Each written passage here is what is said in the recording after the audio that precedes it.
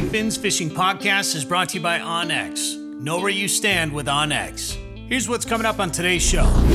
I think people overlook the fishing opportunities that you have in the metro area there. We just don't want to be talked down to. And sometimes women can mansplain a lot too. It's the Plus One movement. It's been really exciting. We've had we have 14,000 mentors and mentees that have joined the Plus One movement. Broadcasting from the Tassant Lake Lodge studios, this is the Finding Fins Fishing Podcast. Today's show is brought to you by Haybale Heights on Devil's Lake. Visit haybaleheights.com for more. By Tassant Lake Lodge in Northwest Saskatchewan. For Trophy Lake Trout Northern Pike, go to TassantLake.com. By Ottertail County. Find your inner otter at OttertailLakesCountry.com.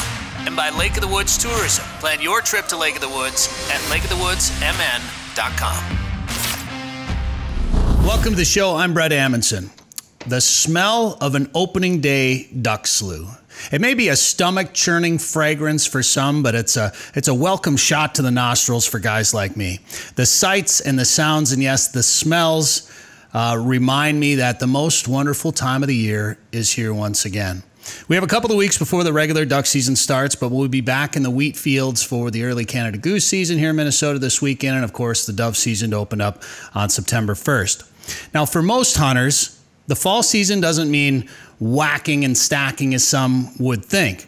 It involves immersion in nature, good times with friends and family, and taking part in traditions that have been passed down.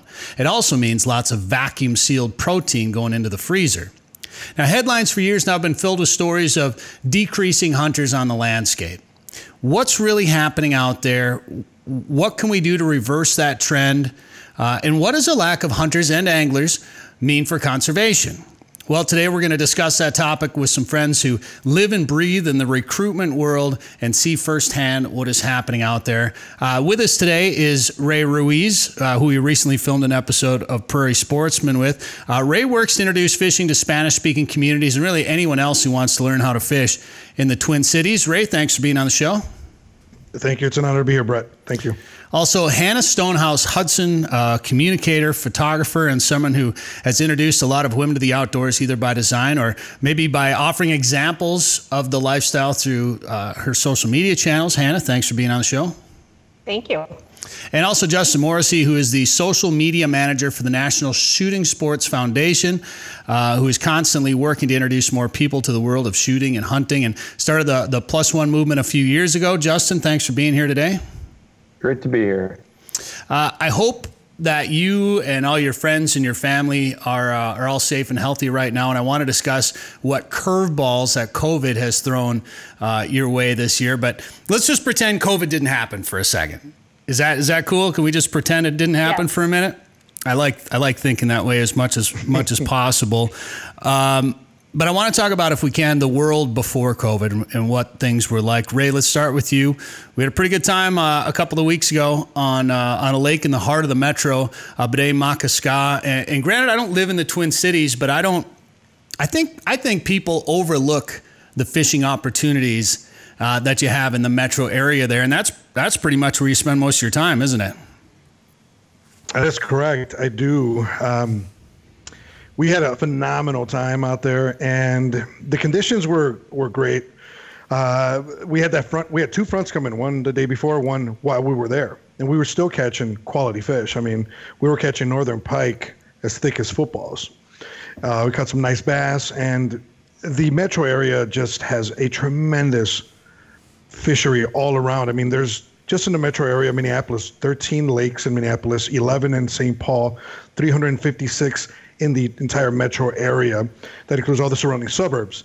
So there's plenty of opportunity for people within the metro area to fish and catch quality fish. Well, and maybe we shouldn't be telling people that, giving away some of the secrets, but Ray, we were talking about the size of muskies that are in the lakes there in Minneapolis. There's some pretty sizable fish in there.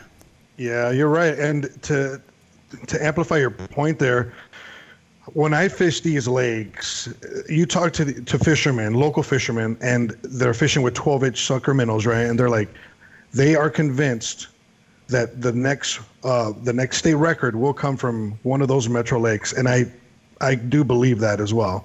So That's insane.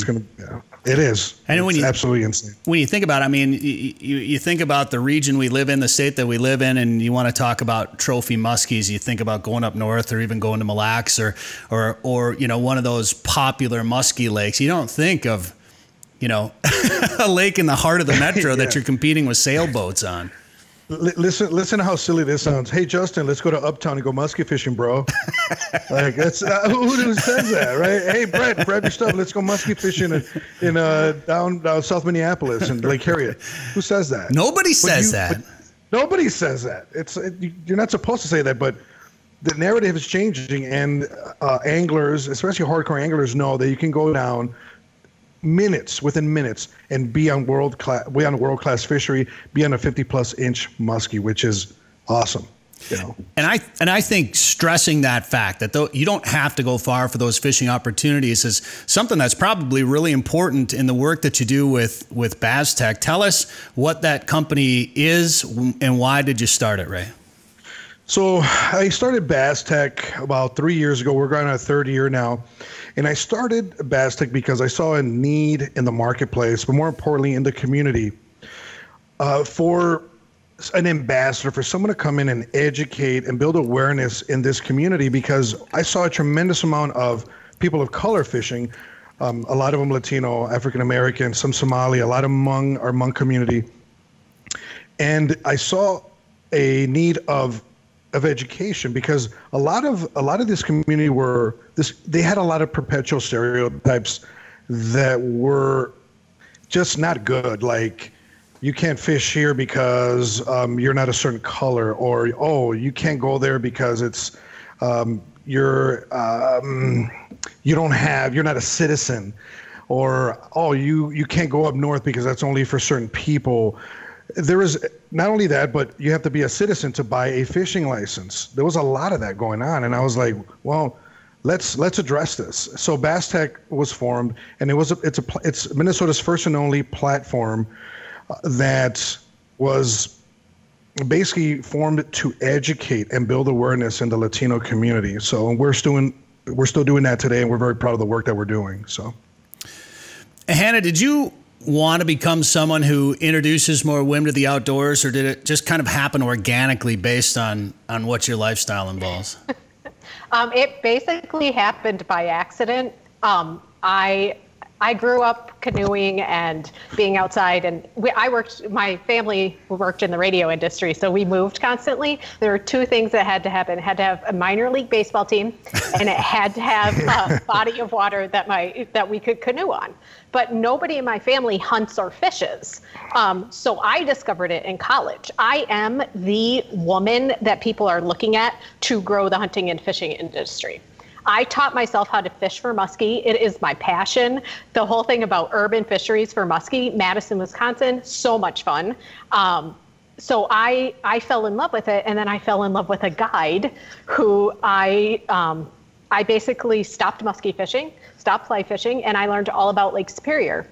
And then when he passed away, I inherited the guide service. I decided it was well run by two individuals who have gone off to do incredible things. And I decided I would just ice fish for the rest of my life and introduce people to a thing that is absolutely incredible. It is social. It is, you can meet new people. It's about conservation. It's about being outside. It's all about being together and being outside. And it does not matter what kind of equipment you have. Truly, to the people who love it, doesn't matter what kind of equipment you have, your income level, any of that. It's just a community with incredible people. And so I've been trying to get people to see, whether it's through introducing women to ice fishing with Women on Ice, or just my view that everybody can access the outdoors, and it's not as complicated as people say it is. And there's always going to be somebody to help you. So that's the long answer to your short question. I get really enthusiastic about it. No, that's great. That's great. That we need people like that. The more people to show what, other people how much fun it can be, the better. Yeah. And I'm a Soviet studies major, so it's not like I was in the outdoors. So. Those two don't go together very well? No, not at all. That's funny. Justin, explain what the Plus One movement is. All right, so the Plus One movement is all about just peer-to-peer mentoring. So instead of like a lot of companies in the industry, in the firearms industry, will go out and they'll host events like retailers, ranges, any conservation organization. They can host events that are organized, of course, and people can come in and learn how to target, shoot, and hunt. But the thing is like we're all hunters and anglers, and you know, whether we bow hunt or whatever it is, like we can pass down a lot of information just to our friends, and all it takes is an invite. And so the idea is that if 1 in 3 hunters, according to NSSF research, would introduce one new person, then we would secure a strong future for hunting and the shooting sports.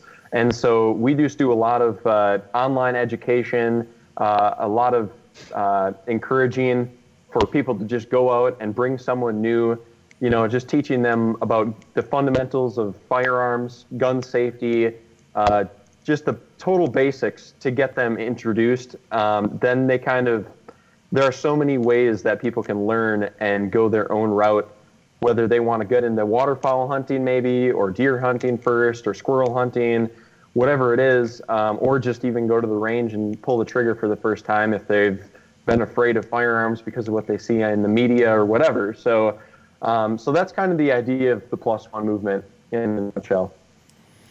I feel like one of the biggest issues in the recruitment world is overcoming boundaries, whether it's economic, geographic, or something as simple as a language barrier. Ray, how many people have gotten more interested in fishing just because they've had someone who speaks the same language as them? Well, to answer your question, that's a great question. A lot, and we're measuring it by license sales too. Well, that's what our company kind of does. We measure that, and what we've noticed is, to Hannah's point and to Justin's point, you don't need fancy equipment, right, Hannah? Right. And Justin, you don't need to talk about like really complicated ballistics or really technical stuff when it comes to fishing or hunting, right? Just keep it simple, keep it practical. So when these communities come in, our company, Bastech, really what we focus on is basics and fundamentals, and because of that, we've been able to really move that needle. And these communities, once the word gets out in certain communities that there's this resource and they speak your language and it's safe for them and their families, they're all over it. And one social media post I started with like 2 families. I ended up with like 12 or 13 families, and I had to turn people down kind of, because I'm like, it's only me. So I had to like reach out to, and by the way, I'll be reaching out to you guys when I get more families involved, because the problem is keeping up with this stuff, keeping up with the volume of families, which is beautiful, right? And we want to encourage people we want to keep it simple, make it fun. Keep it simple, keep it practical, and make it fun for these families. And we've seen a very significant increase in Latino families coming out fishing, because now they see an ambassador, they see someone that looks like them, that speaks like them. They're like, wow. They see part of my staff, there's a lot of women in my staff. There's more women in my staff than there's only one of me. So I like to encourage everyone to participate, and everyone's invited. So to answer your question, we have seen a significant amount of growth because we do simple things like just we speak the same language. You know, we make it safe for your family, you know. Ray, how did you get introduced to the outdoors? My father grew up in Mexico. He grew up in Poncitlán, Jalisco. Big shout out to Poncitlán, Jalisco. I know my cousins and everyone. There's so many people out there that we know. They're like, oh man, thanks for the shout out, man. That's awesome. So in Spanish, you know. But my dad, he grew up bird hunting. So, you know, we're gonna have the honor to hunt with Brett Thursday. Do some morning dove hunting, so that's going to be pretty awesome. But I got introduced to my father. My father, the first thing I learned how to do was shoot a 410, Slingshot, then the 410, then my Zebco 404. And growing up in Chicago, let me tell you, there's not a whole lot of places you can go because I grew up around gang-infested neighborhoods. You know, you couldn't go outside. You get shot at, you get beat up by certain gangs. And it was really unsafe. So my father took the family out of the city. We went to Kankakee River, went to the Fox River, went all over. And I got introduced through my father and it's been awesome, man. I mean, I'm teaching people what he's taught me. And I think to me that means a lot. You know, it means a tremendous deal. When we were filming and we were fishing out there, you were kind of talking about it, you know, that your life could have gone in a lot of different directions, and that maybe, you know, fishing in the outdoors may have saved you in a sense. I think you're right. That's a great point. And I think it in a way it did, because it got me. I think about all those weekends that I was out of the city and not in the city that things happened. I would come back and someone was in jail. Someone got shot. Hey, did you hear about this guy overdosed? Or, hey, did you hear this? It was always negative, except for like when I was with my family, all I knew was fishing and hunting and sports, obviously. But fishing and hunting was a big, big part of my life, and it still is. But it could have gone the other way if my father wouldn't have introduced me to the outdoors, to fishing and hunting. I think things would have had a different turnout in my life. You know, it may have been a different location, but your introduction sounds so much like all of ours with the Slingshot and then the 410, you know, and the Zebco and all of that. You know, when you talk about that language barrier, Hannah, I've heard something similar about women that want to get introduced to the outdoors. Sometimes they were just more comfortable being around, or being mentored by women. Sometimes, okay. Sometimes. That is not true for all women. And sometimes, I am one of those, I don't care what gender it is. I think women just want to be around people who will make them feel comfortable. Sure. And if they start being taught by their spouse, that's when the arguments start. Honestly, if you are a spouse who wants to get your significant other, your daughter, whatever, into it, and you start even feeling a little bit like there's something combative going on, bring someone else in. I cannot tell you, I love ice fishing more than anything. However, sometimes the joy of it was ruined because one of us was catching more fish than the other one. And, you know, if you're filming a show and he's supposed to be catching, anyway, I digress. But if you can, find someone else who, and it can be a guy, a girl, it doesn't matter. In my opinion, some women are more comfortable. I happen to have 95% of my friends are guys because I am in this industry. But I have talked to other women, and we honestly don't care. We just don't want to be talked down to. And sometimes women can mansplain a lot too. So it just depends on your attitude of teaching. People come from an attitude of teaching like they really want you to enjoy it, or they want you to know how much they know. And the people who come to you and are like, hey, this is so much fun. Yes, we want you to have fun, and it doesn't matter if you know how to use the Vexlar or use whatever. We'll teach you how to do it. You're not an idiot. Or why didn't you see that? You should have seen that. That's an attitude of, I just want to show how much I know. Yeah, and that's where you lose people. And so you got to look at the dynamics too. And Ray, I love your point of like the carrying on the knowledge. I have this thing called the Life is Short movement, and it's the knowledge we are given from others is ours to pass on. And I learned about Lake Superior from Jim, and he learned from his grandfather on the reservation. And now it is my privilege to pass on that information and that knowledge, because I might save another little kid, just like you talk about. Getting people to stay out of trouble, the love of the outdoors, especially right now, is huge. So I love that, and I need to interview you for something else. So I'm stealing Ray. That's fine. That's great. As a matter of fact, I'm all about that for sure. The more we can spread the message, the better. So, Justin, when it comes to that +1 movement, what's the methodology behind reaching everyone that you can possibly reach with that? Well, I mean, really just kind of speaking on what Hannah and Ray, touch base on with community. I mean, ultimately, the mindset is these days that anybody can go on social media and you can change the world. But the reality of it is that the best way you can change the world is by starting in your own community. And so the people you know around you and the closest people to you, you helping them will encourage them to help others. And you being an influence to them will ultimately, like Ray said, like he's had more people reach out to him and that he can't even keep up. Well, it's because people in that circle, it starts to grow more and more, and they look at Ray to be the leader in that area, the subject matter expert, when in reality, to introduce somebody to hunting or target shooting or whatever it is, you don't have to be a subject matter expert. You just need to be someone who's willing to go out and have fun with somebody else. And so that's really the key thing. And speaking on what Hannah said too, I also think it's important to remember as a mentor that you are trying to make the experience fun for your mentee. It's not supposed to be always fun for you. Anyone who's been a mentor or a good mentor has probably had times where it's been frustrating, but ultimately you probably don't bring someone new to an awesome goose hunt, like an awesome goose field. I'll actually even compare it to you bringing a new dog out to a new goose field and you have geese loaded in, but this dog's running around like crazy.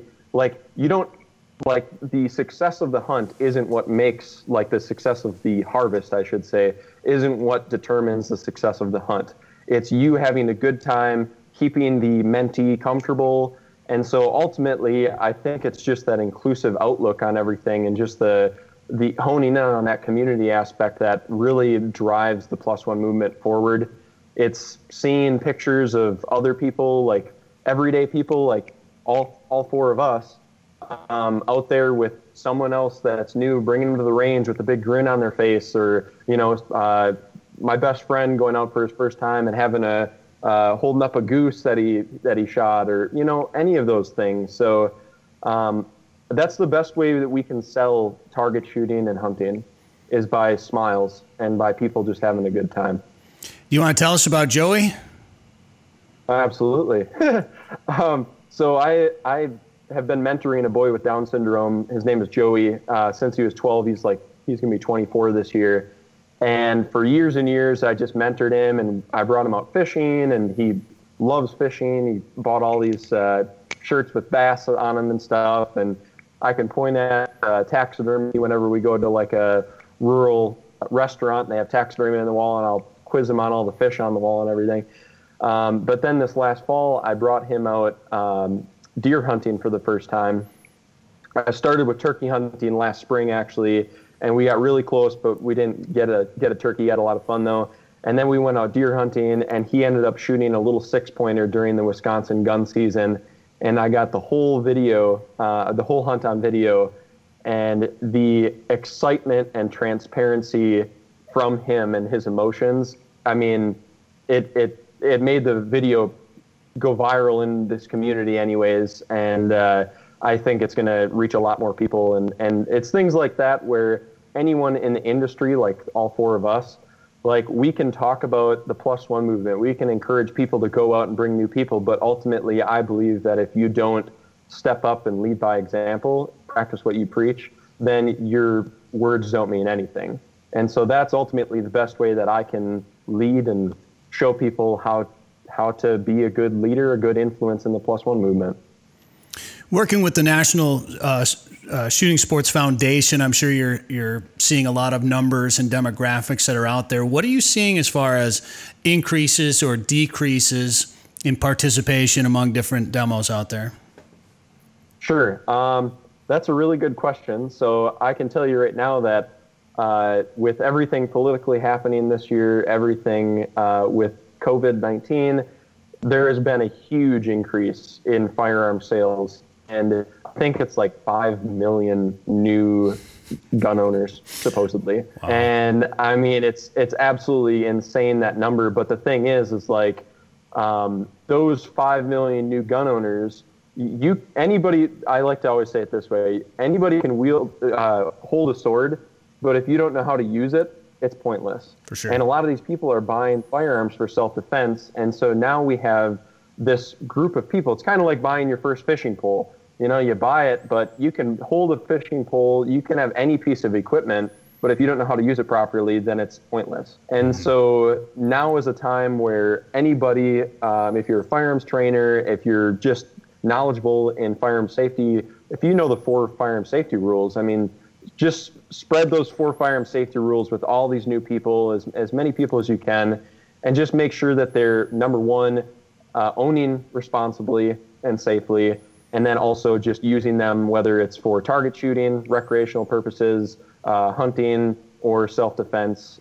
So that's kind of like the next step, and we just got to keep these new gun owners engaged as much as possible and not let them kind of just put that gun in the cabinet or wherever, you know, and say and never use it. So that's kind of for what I know. We have a research guy. I'm not a research guy. I'm the fun guy. Goes out and likes to encourage people to go out in the field. Sure. But yeah. Well, I've been a big proponent of people taking hunter certification or, you know, if it's a permit to carry class or whatever gun training courses they can take, even just sitting and watching YouTube videos, whatever. But if you can go get some training from some sort of licensed firearm trainer, I've been a big proponent for everybody. You know, just so even if I've had people come up to me and say, why do you need to own guns? And, you know, I've got various reasons. And if they have some hesitations, I always try to ask and find out what they are. And I say, you know what, just go take a class once, you know, just go learn about them. You don't have to buy one. You don't have to ever use one, but just go learn about them. And then you can maybe at least be a little bit more comfortable about why there are people like me that like to have them. And you brought up COVID and what's happening to license sales. We saw what happened to fishing license sales this year because of everybody either not being at work or being at home or wanting to do something outdoors because it's just safer outside. What do you guys think? Maybe Justin, we can start with you. What do you guys think about hunting license sales this fall? Well, I think that I'm really interested and excited to see what happens this fall. I think that the opportunity at hand right now to introduce more people this is probably going to be the best opportunity in my life and what's to come, you know. And so I'm just really excited to see what happens. I think that people will, practice social distancing and step outside more. But ultimately it comes to, making sure people are aware of that opportunity. So we need to do that at this time and make sure that people take advantage of all of the opportunities that are right outside their door, or maybe outside the city if it comes to what Ray was saying about growing up in Chicago. So yeah. Well, I want to stick with you with one more question because I want to stay kind of in the shooting sports realm. And, I hate to say it takes a world pandemic to get more participation in the outdoor world, but obviously we've seen that. And everyone has talked about recruitment and what can we do? How can we get more kids involved in this or more kids involved in that and whatever? And one example I always give is the youth trap shooting leagues that have been going on in all the high schools. I mean, how big has that been for not just the shooting sport industry, but the outdoor world in general? I mean, all of those kids who get involved, any adult even joining a league, it's incredibly impactful. I mean, I don't really know how to explain how we can measure that or anything, but I mean, if you think about that community level, like I said, and these everyday people who get into target shooting and they have friends who are anti-gun or have just maybe aren't educated on, firearms or the opportunities outdoors. I mean, as soon as they hear that, oh, this guy target shoots or this guy owns firearms, oh, this guy conceals firearm and has it on him all the time, and I didn't even know that, and I've known him for 6 years. It's yeah, that's the thing. You just don't know. You can't judge people based on other people's actions, especially criminal actions. So yeah, I think just the more people that can get involved, the better. And like I said, just focus on that community and don't try to change the world.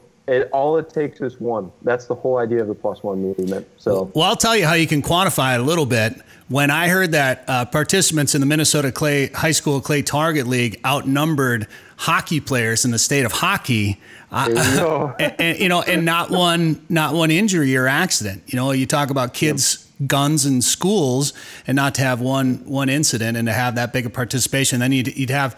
I went to the state championship in Alexandria a few years ago, and there was like 7th grade girls shooting off against high school seniors.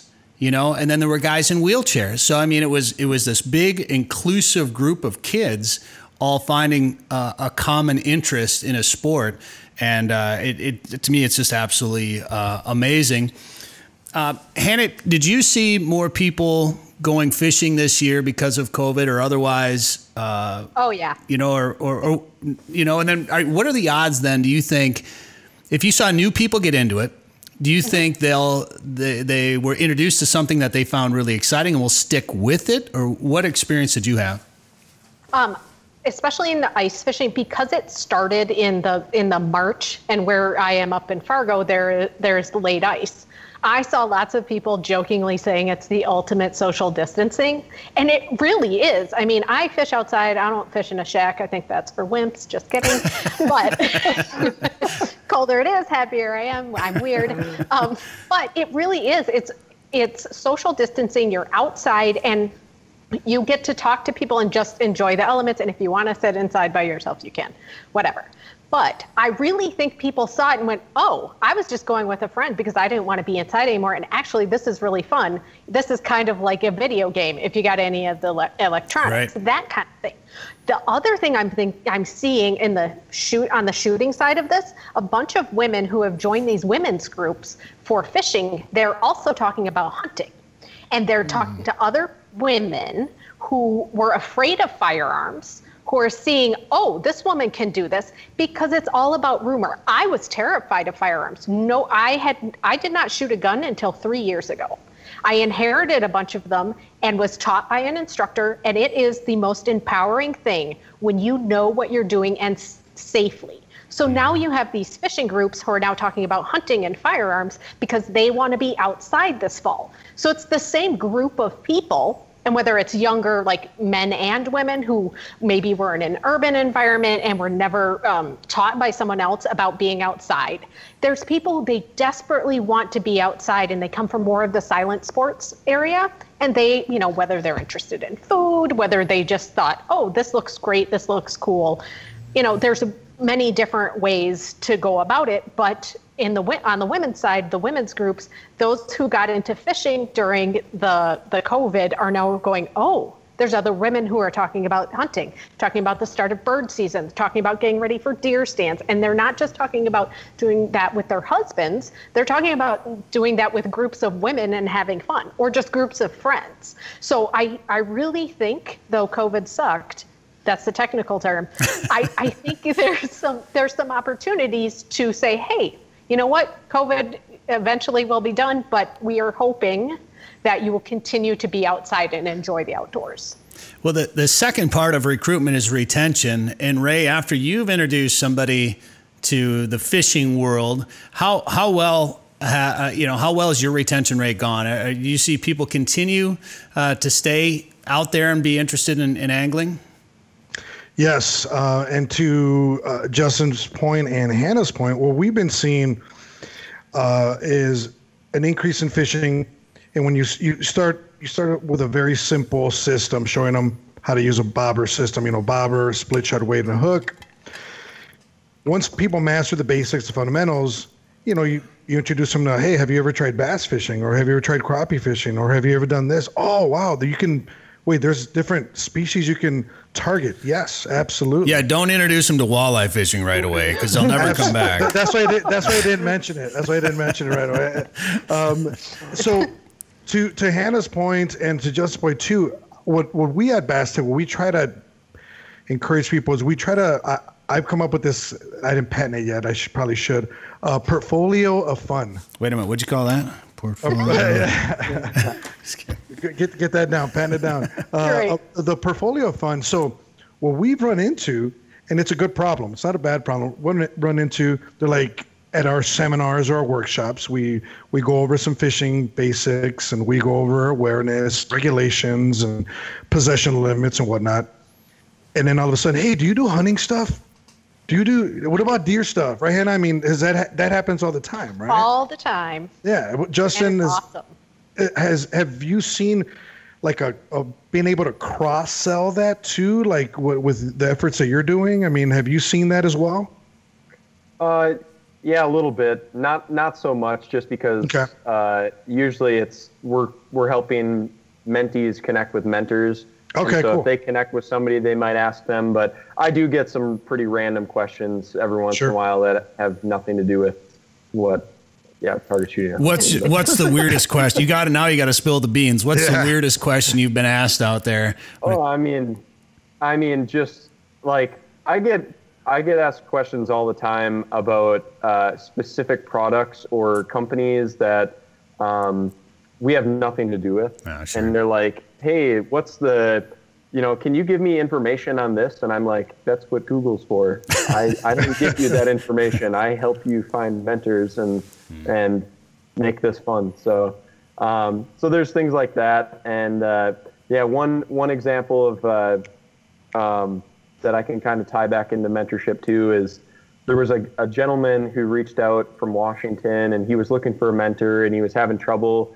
finding a mentor, and he was like, nobody wants to take me on hunting.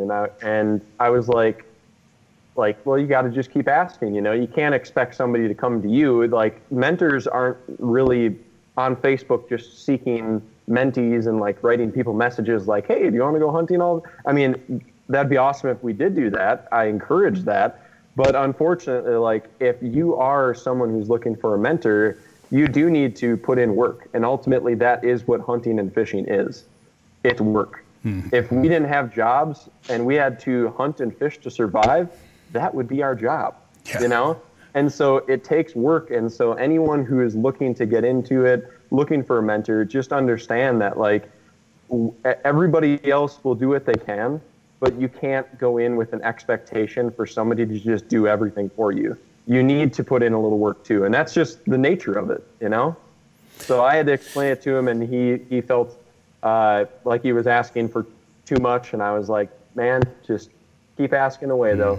I'll help you with what I can, but I'm not going to drive to Washington to take you out hunting in land I don't have any information about. So, Right. Well, you have to, if you're going to be a mentor, you have to kind of know your area, know your areas of expertise. And Ray, if somebody came up to you and said, well, I kind of want to do what you do, or I want to come work at your company, what are some tips, what's some advice you give to somebody that wants to be a mentor?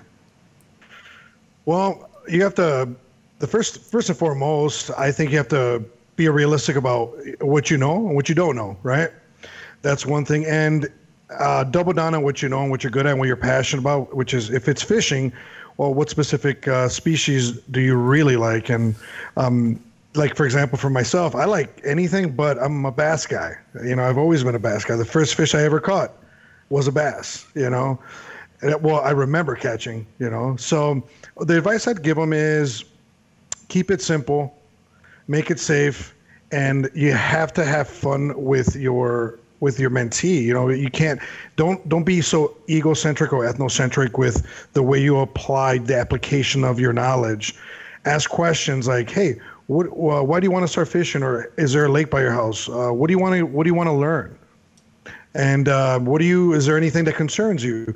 Asking those open-end questions will really, really help you identify what that person wants, their needs, and it's just going to make it fun because they're going to know you care. So that's where I would start.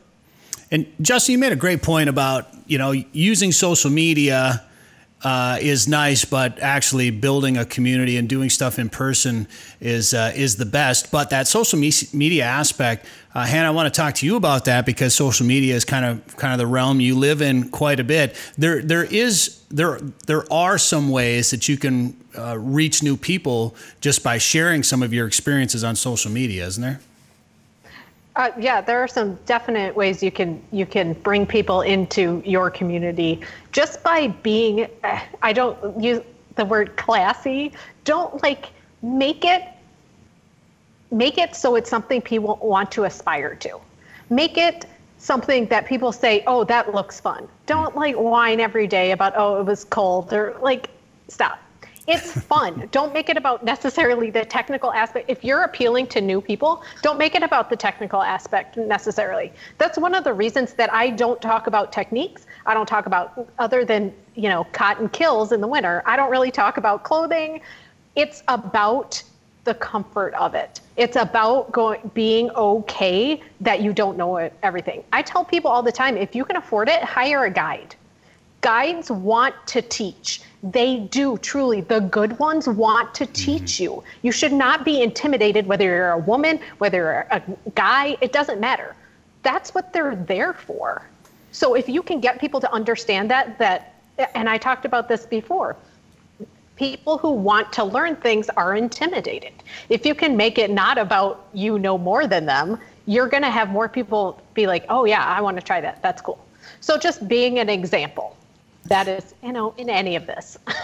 And I always talk about consistency in social media usage, and maybe Justin, you can speak to this too. But it's funny how sometimes you can, I'll spend hours setting up a photo, spend some time editing on it. I'll come up with a clever caption and I'll throw it out there on the various platforms, and it'll go nowhere. And then I'll take a blurry cell phone picture of my dog laying on her back or whatever, and it'll explode.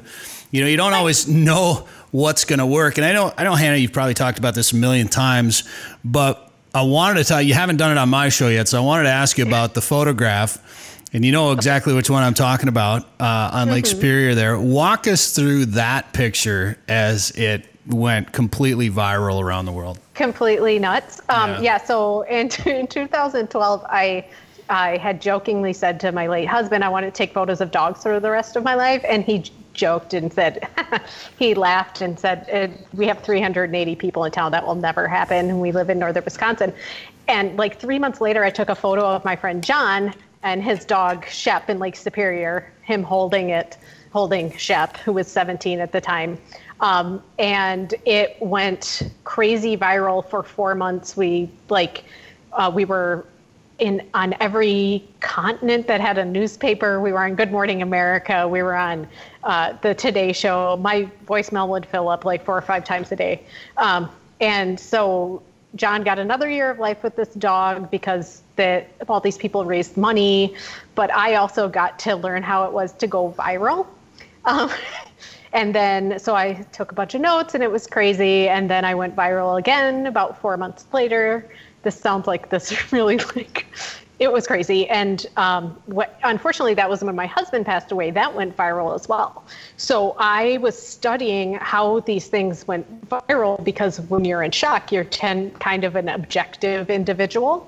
And I ended up creating this crazy business where I help people go through viral events, but I also got to be a dog photographer for the rest of my life. So, and hopefully I'll see you in the field this fall, because I now live where all my dog photo clients live.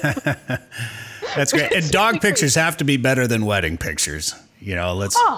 There's not even a contest, and it's never the bride. It's always the mother of the bride and dogs.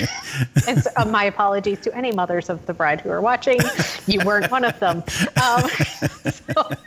But bird dogs are the best because they are happy. I don't want them to sit. I want them to run around and be crazy. So it's perfect. Like I said, it's for my ADD. It works perfectly. Ray, how does social media work in your outreach efforts? Do a lot of people in your communities, I'm assuming they're on social media. Did they all on social media, or how does it work for you? Yeah, I've got a following on social media. We are on Facebook, we are on YouTube, on Instagram.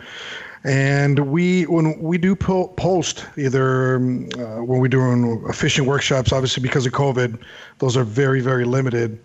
But like last year when we were doing these, I would invite. The way I did it, just to make sure I can keep up, was I would invite 2 to 4 families, and I say, hey, if you have some your neighbors' families, please invite them. So it would multiply. And what I've noticed is that worked really well. But when I put it on social media, like I would just get bombarded. So it's a good and bad thing for me because I'm on. It's just me doing everything. I got some help now, which is great. So it's a good problem to have, right? We go back to the good problems that we're having here, and we've been handling it really well. I wish this COVID thing wasn't around because I feel that this would be a perfect opportunity because people want to get outside more. But again, we have to be very careful and very limited in our exposure. But it has moved the needle a lot, and we get a lot of emails at Bastec. Hey, what's the best lakes to fish? We get that a lot. That's the number one question. I don't know if you guys get that, but that's what we get. What is this kind of fish? They'll take a picture of it and send it to me. I'm like, oh, that's a bowfin. Oh, is it good to eat? No, you can throw that one back. So we get a lot of that. And you get a lot of questions like, hey, is it okay to, can we grill here? Or, hey, is it okay to have certain beverages here? And I'm like, well, are you on a state park or are you here? So we're constantly building awareness through social media. So that social media platform allows us to educate and build awareness. So it's an extent because other people read it too, and they'll chime in. So that helps. And they all work well with Spanish, the Spanish language. Can you integrate it all pretty well? Yeah, and I go back and forth, with my Spanish brain, my English brain. I jump back and forth. It's exhausting, man. It's exhausting, but it is a lot of fun. You do get English-speaking people. I had this young woman. She's American, gal, born here, and she's like, I think she was raised in out in the western suburbs. And she's like, hey, I speak Spanish, and I want to learn more terms. I want to learn more technical things. And I said, sure. I gave her a one-on-one class, Medicine Lake. And she's like, oh my God, that's how you say that? And I'm like, yes. I had no idea. I never learned that in Spanish class. And I was explaining to her, not everything like fishing terms, like the word crank doesn't exist. It doesn't exist. So I gave her that example, right? So she's like, oh my God. And I felt good doing the class for her, but I also felt like, well, I think, you're aware of how much you need to know about this stuff. Right. And we all do. It's you're constantly learning. And so, yeah, it's really, really helped. The social media, this has a tremendous, just long, really, really long reach, really long arms. And we've impacted a lot of people. So when we thread things, people just hold on to them. They start asking you a question. The question within the question, comment within the comment, and it just grows, which is good because the community sees that. Like to Justin's point, that community starts reading it and they're like, oh, so that's what that is. Oh, I see. And that's a good thing. That's a really good thing. Justin, as social media manager for NSSF, since obviously not a lot of in-person events are happening right now, how much pressure has been put on you as far as communicating with people? I mean, how much more emphasis has been put into the digital space since we can't do a lot of in-person stuff? Oh, a ton. I mean, they're pretty much everything we do, everyone looks at the email marketing side of things and social media. And I mean, that's a good thing though about the Plus One movement. When we started that, we didn't know COVID was going to happen, and now it's here, and it's like, hey, this is perfect. We didn't really get affected all that much in terms of what we were trying to do with Plus One movement, mentorship, and encourage the industry to do more of that too. And it's a good thing that shooting ranges were deemed essential businesses too. And so those have been continuously running. Ammunition is so scarce. I get comments all the time saying, hey, August is National Shooting Sports Month and you want us to go out and target shoot. Well, we can't find ammo. So what should we do? And it's well, just do what you can. I mean, slingshots. And here's the thing. People always think National Shooting Sports Month, get out and participate. Well, I can tell you, you can participate by going online and learning too. Sure. You can learn about gun safety and new shooting sports, Rimfire Challenge, USPSA, whatever it is, and get there's a lot to know. To Ray's point, you don't realize when you're an avid hunter, fisherman, target shooter, that like the amount of information that you collect over the years is insane. I mean, that is why outdoors men and women are so passionate about the outdoors, is because once you start learning about it and you start going down that path, it's like you get so connected to it and you want to utilize all of that information you've collected. Like, what was the point of doing it if you don't actually go out and target shoot or hunt or fish? So, but with the Plus One movement, it's been really exciting. We've had like 14,000 mentors and mentees that have joined the Plus One movement groups on Facebook. You can go there and join that, and it's just a community of people who post pictures all the time and very supportive. And then we've had over 100,000 people sign up or take a Plus One pledge. And I believe our numbers right now with the amount of people that they pledged to take out is over 1 million. Wow. So like, and this is, I mean, the second or third year that we've done it, that the Plus One movement has been going. So that just gives you an idea though, of like this is something that can really, really be a big deal on social media and encourage people in communities all over the country, even beyond the United States. Really, we get people all the time saying, I wish I was in the United States to be involved in this. But do you guys have some information on your website for education where people can go and just learn about, shooting and guns and things like that? Yes. So we have letsgoshooting.org and letsgohunting.org. And those two sites are pretty much the ultimate resources. On Let's Go Shooting, we've got information on the Plus One movement. You can find retailers and ranges around the country by using our Where to Shoot app. You can just type in your location and you see all the local ranges. And then we've got all kinds of information on firearm safety, and I mean, you name it, there's a lot. And then if you need more information beyond what we offer on those websites, we have tools that connect you with your state agencies to go buy a hunting license or a fishing license or whatever. And so it's really just a good starting, like, first step. You want to get, take your first step. Let's Go Hunting or letsgoshooting.org are great places to start doing that. Or ask your local retailer, range, fishing guide, hunting guide. Like, they are there to help you, or they should be there to help you. They want to be your friend. Like, they do make money, yeah, but they do want to be your friend too. They're passionate about it, and that's why they're in the business. Most of them anyways. And anyone can go join that group on Facebook, right? The Plus One movement group? Yes. Yep. There's a hunting group and a target shooting group. Yep.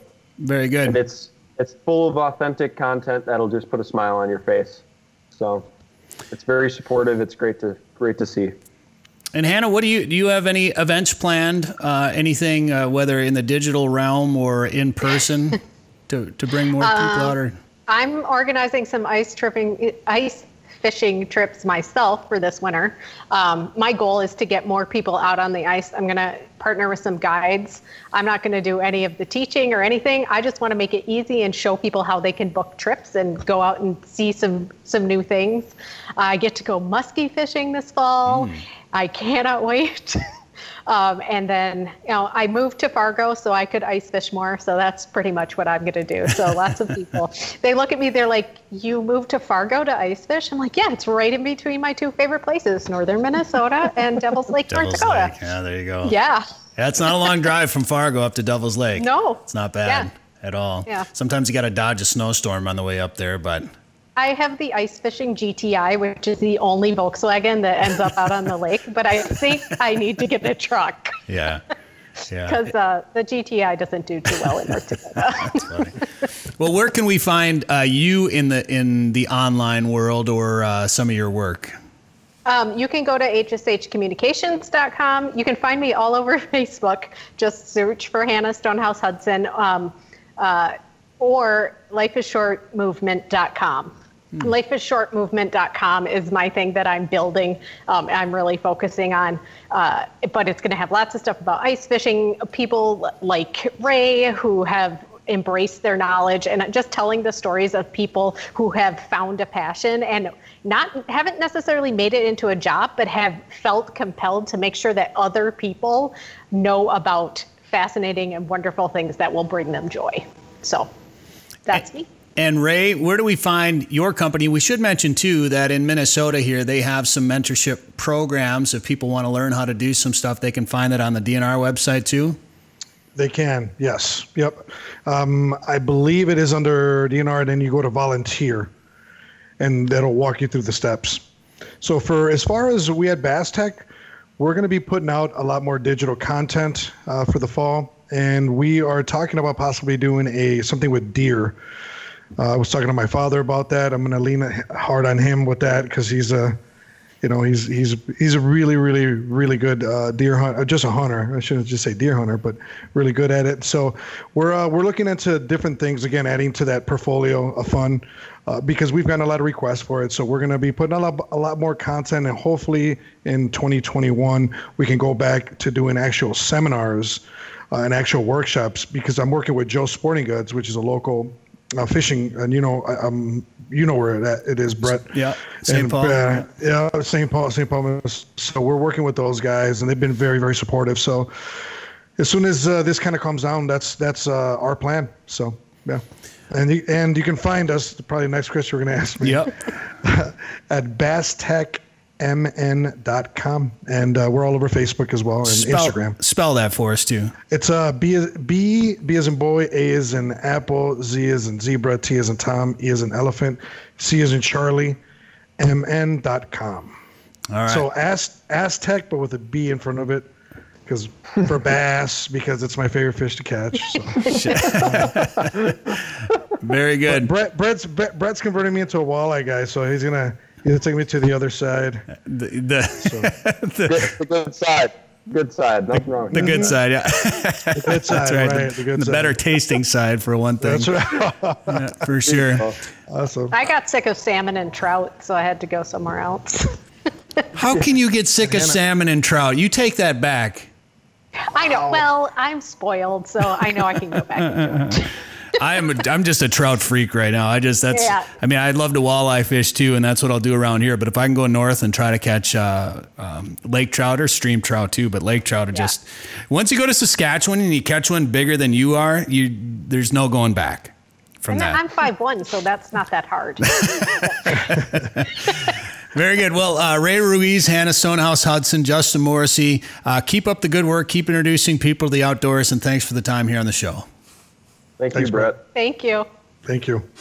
This has been the Finding Fins Fishing Podcast, part of the Sporting Journal Radio family. Find us online at findingfins.com, and make sure to check out our sponsors. They're pretty cool. Devil's Lake is legendary, and this summer has been legendary for walleyes. Don't miss out. Call Haybale Heights Campground and Resort today to book one of their modern cabins on East Bay. The cabins are furnished with a full bathroom, kitchen, and all the amenities like high-speed internet, and are clean following CDC guidelines. Staying at Haybale Heights gives you full access to a private boat launch, fish cleaning station, and beach area. Learn more at haybaleheights.com. That's haybaleheights.com. Plan your trip to legendary Devil's Lake today. As we all navigate through the tough times of 2020, finding new ways to enjoy summer has become a way of life. If you're searching for the perfect getaway this summer, look no further than the walleye capital of the world, Lake of the Woods. Fish the Rainy River, Big Traverse Bay, and don't forget you can still experience the uniqueness of the Northwest Angle. For your best chance to catch big fish, go where the big fish are. Lake of the Woods. Plan your trip at lakeofthewoodsmn.com. Did you know there are more than 1,000 lakes in Otter Tail County? Yep, and I'm gonna fish as many as I can. I'm an outdoorsy otter. Nothing beats a full day of fishing for me. The lakes of Otter Tail County give me plenty of options to lower my boat and snag the perfect catch. Not an outdoorsy otter? No problem. Otter Tail County has something for everyone. You just need to find your inner otter. Go to this site right here.